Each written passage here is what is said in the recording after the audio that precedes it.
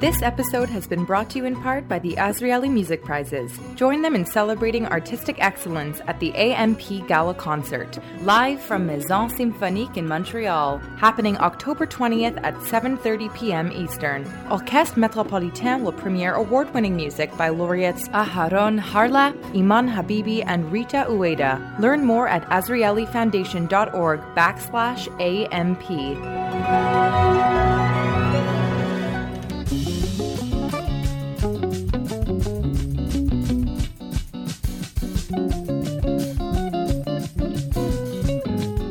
David Shentow was a Belgian-Canadian Holocaust survivor who dedicated his life to educating others about the dangers of hatred, intolerance, and racism. By sharing his experience for over 24 years, no matter how difficult it was for him, he has inspired thousands upon thousands of Canadians of all backgrounds to fight genocide and injustice, no matter who the victims are. That was what it sounded like on Sunday in Ottawa as the city's mayor and other dignitaries joined the family of the late David Shentow, a Holocaust survivor and educator, for a ceremony to rename a local park in his honor. Shentow accompanied many March of the Living groups to the death camps of Poland and spoke to countless schools, telling the story of how he was caught by the Nazis in Belgium as a teenager, then sent to do slave labor, including in France and in Warsaw, cleaning up the ruins of the ghetto. He survived Auschwitz, plus a death march, and Dachau before he was liberated at 20 years old, weighing 79 pounds. The park is off Tilbury Avenue in Ottawa's West End. It's just a few minutes' walk north of the Jewish Community Centre, in the city where Shentow built a new life after the Second World War, having lost well over a dozen members of his family to the Nazis, including his parents and both his sisters. David Shentow died 5 years ago at the age of 92. His supporters hope that having a park in his name will help continue teaching new generations his message about what hatred can lead to. How much longer will I be here? And that's why I think it's extremely important. I want the world, or the students, to know what it means, hate. Because primarily there's no other word for it. It was hate. I'm Ellen Besner, and this is what Jewish Canada sounds like for Tuesday, September the 13th, 2022. Welcome to the CJN Daily, the podcast of the Canadian Jewish News, sponsored by Metropia.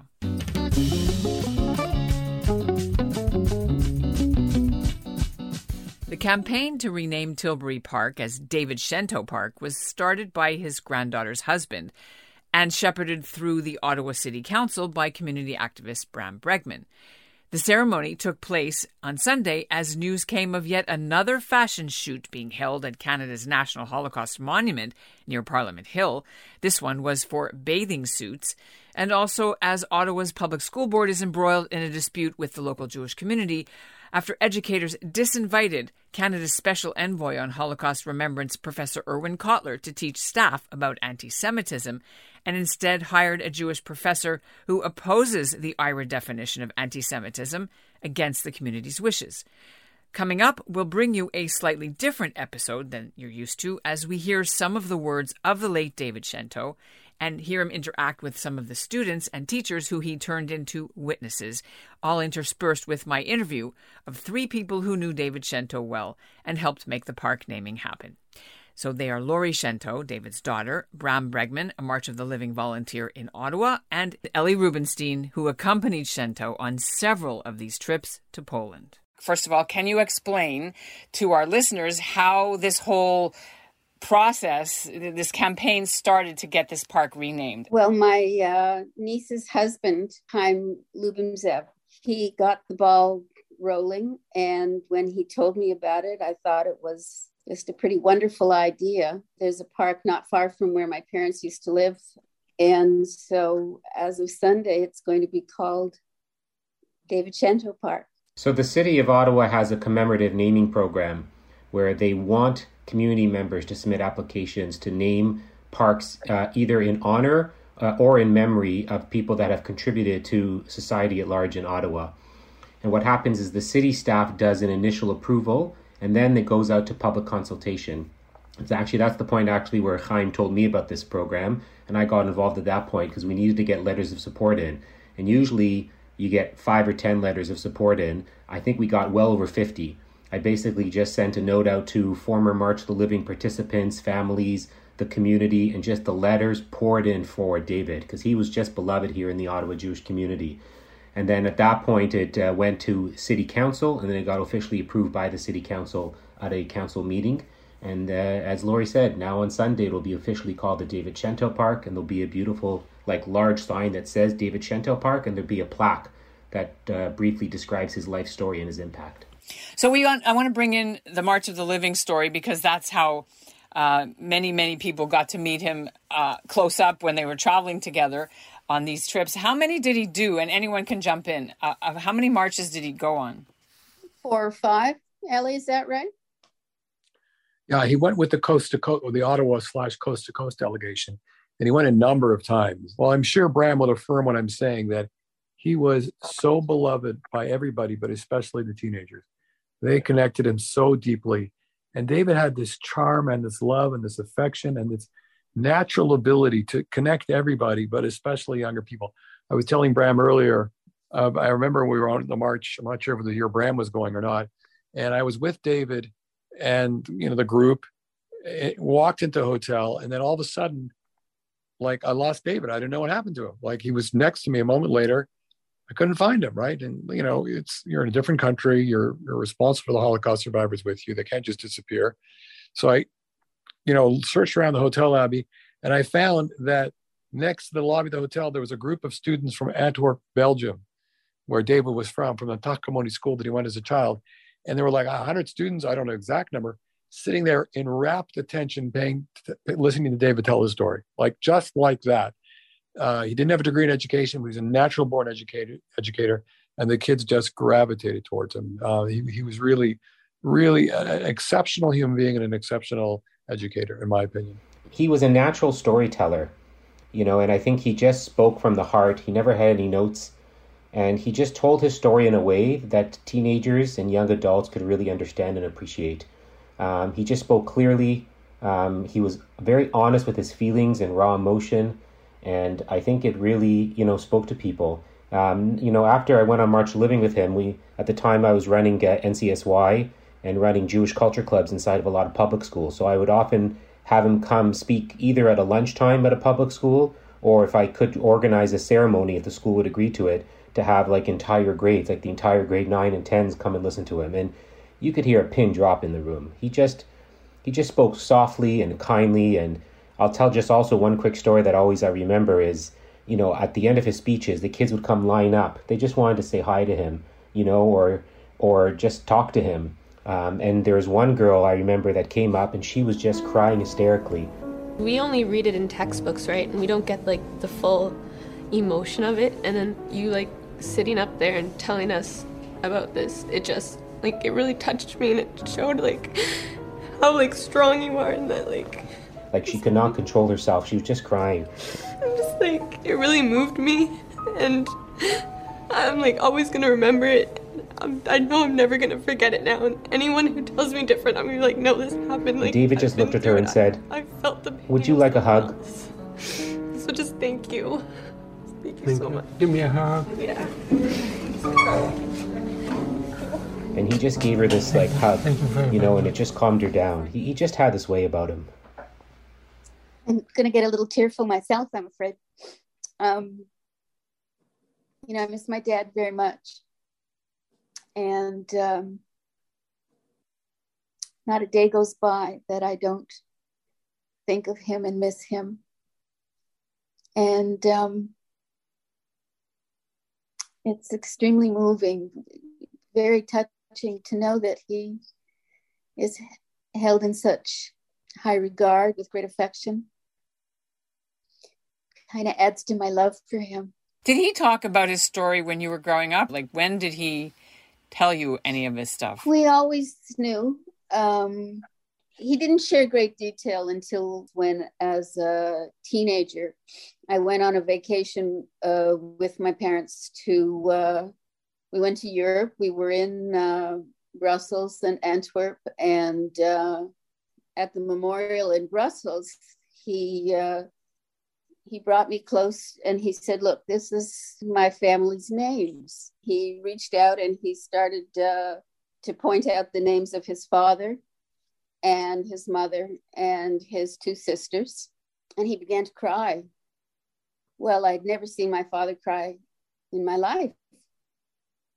And so I started to cry, and my mother and my father and I, we just held on to each other and let our sadness pour out. What did it mean to him to go on these trips? Because it couldn't have been easy to have to rip that scar open and, reveal all that and live it all over again. Can you tell us what you know? Yeah, Ellie will tell you that my father never did anything without my mother by his side. And whether it was talking to a school or going on March of the Living, if they didn't go together, they didn't go. And I think it had to have been a great comfort that my mother was with him during the times that the pain of having to share his testimony was necessary. On a visit to Toronto one afternoon, my parents were taking a walk and they saw Ernst Zundel in the Cabbagetown part of Toronto. And obviously he had served his time. He was now out of jail because he was convicted of his anti-Semitic acts. It was shocking that he was able to walk around, this Holocaust denier. And I think that in many ways is what inspired my father to take on this responsibility of Holocaust education. If I'm not mistaken, he said after seeing Ernst Zundel, I would crawl on my hands and knees to Auschwitz-Birkenau to tell my story to anybody who would listen. He was so upset by what he saw. Yeah. If I could just jump in there, if that's okay with you, Ellen. I think what we've heard earlier about his ability to tell stories, and I could literally stand for the next half an hour and tell stories that David Shentow told, not because I'm such a great storyteller, not because any other reason, because he was so impactful when he spoke. You hung on to every single word. You were like right there with him. What is the final solution? The final solution is to dispose of all the Jews. The final solution, as a matter of fact, there's a word that they had, the final solution of the Jewish problem. That's how they phrased it. And just to give you an idea, 6 million Jews. It just boggles the mind. Even I was there, and I can't it's hard to believe. It brought a lot of emotion out in me because I could sort of feel their pain about the way he was telling it, because he took his time and he said it with so much emotion. Just like got to me. And when the train finally stopped at 4 o'clock in the morning, the SS says everything stays on the train. A young lady with a baby close to her breast got off the train, and the baby started to cry. And no matter how hard she was trying to keep the baby quiet, the baby cried harder and harder. The SS walked over to her and says, "Keep this quiet." Didn't even say keep the baby quiet. Keep it quiet. How can you keep a baby quiet? The SS ran towards her and grabbed the baby by the legs and threw it against the train. The heartbreaking crying from the mother, I can't find the words to describe it. Where am I? What is going on? This was just the first 15, 20 minutes. The horrors of it, like how actually horrible it was, and how people could be so cruel and do all those things to other human beings. That's what really stands out to me. So these are these moments that when David told his story, you were right there with him. And my hope is when young people go to the park and see this park named after David Shentow, they'll go back into their computers, go onto Google and look him up and get a chance to listen and hear the incredible memory and history and stories that he has to tell, because they're really important for the future of humanity to listen to a voice like David Shentow. And he stood there and went through the whole entire thing with all of us watching. He relived it, and to this day, I think that was the most influential thing that I have ever witnessed in my lifetime. And it was the point in which that's what I decided that I wanted to be a teacher. And I mean, March of the Living, of course, with the pandemic, right? Didn't go this year either from Canada. How are you going to, if at all, incorporate some of his teachings or his legacy going forward? We hope that on every March of the Living that, David Shentow's story is told. And we have basically, March of the Living has a digital archives project where we have many of these testimonies in the archives. And as in fact, you might remember a couple of years ago, we made a movie called Blind Love, A Holocaust Journey to Poland Man's Best Friend. And in that film, we have David Shentow's testimony, which I've personally filmed, because he arrives in Auschwitz-Birkenau and he's standing next to a person. And he asked, can I go and take some pictures? I'll leave the luggage on the train, but can I take some pictures? Everything stays on the train, you don't take anything with you. When he says, please, it's important for me to take a picture along. It was the SS who was... The Nazi loses his temper and sicks the dog on the man standing next to him and kills him on the spot. Loose. And a German Shepherd jumped on that man straight on his neck. And this was just the front of me. My God, where am I? Then David said, then I knew I'm in hell. I realized I'd arrived in hell. We intend to ensure, either through film or through text, to make sure that every step of the way that we will hear David's voice, and the young people from coast to coast will be educated as the previous generations were, even though he's not there in person. And I hope you don't mind also that I'd like to share some of David's own words. I'm just going to read an excerpt. I'm very honored that the family asked me to share a few words at the naming ceremony on Sunday. And these are the words that he said. He said, and Ellie alluded to this first sentence before, I said there and then I would crawl on my hands and knees all the way to Auschwitz-Birkenau or anywhere else to tell my story to anyone who was willing to listen. This is why I march and why I still speak. It's something that I have to do, so I'm doing it. I knew I had a big job ahead of me, and I'll do it as long as I have the energy, because once I'm gone, the second generations, all they can say is, my parents told me, or my grandparents told me. That's another reason why I talk to schools, because when I talk about it, I always feel I'm not the only witness anymore. All these people who hear me, they are witnesses now. Special thanks to the Zelikovitz Center for Jewish Studies at Carleton University for the audio clips of David and the students.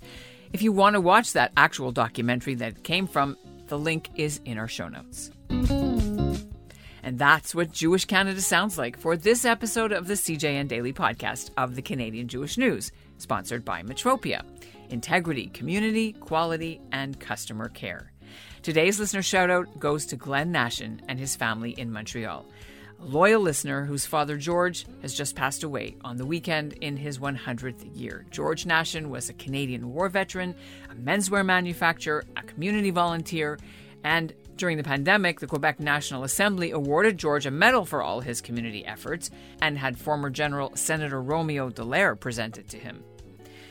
And we'll end the show with a reminder that for this week only, you can join the CJN with a Rosh Hashanah discount. Until September 14th, you get $36 off the regular price, but you get guaranteed delivery of our beautiful new magazine, which is coming out next week. Just go to the link in our show notes and use the promo code 5783 when you pay. Thanks for listening.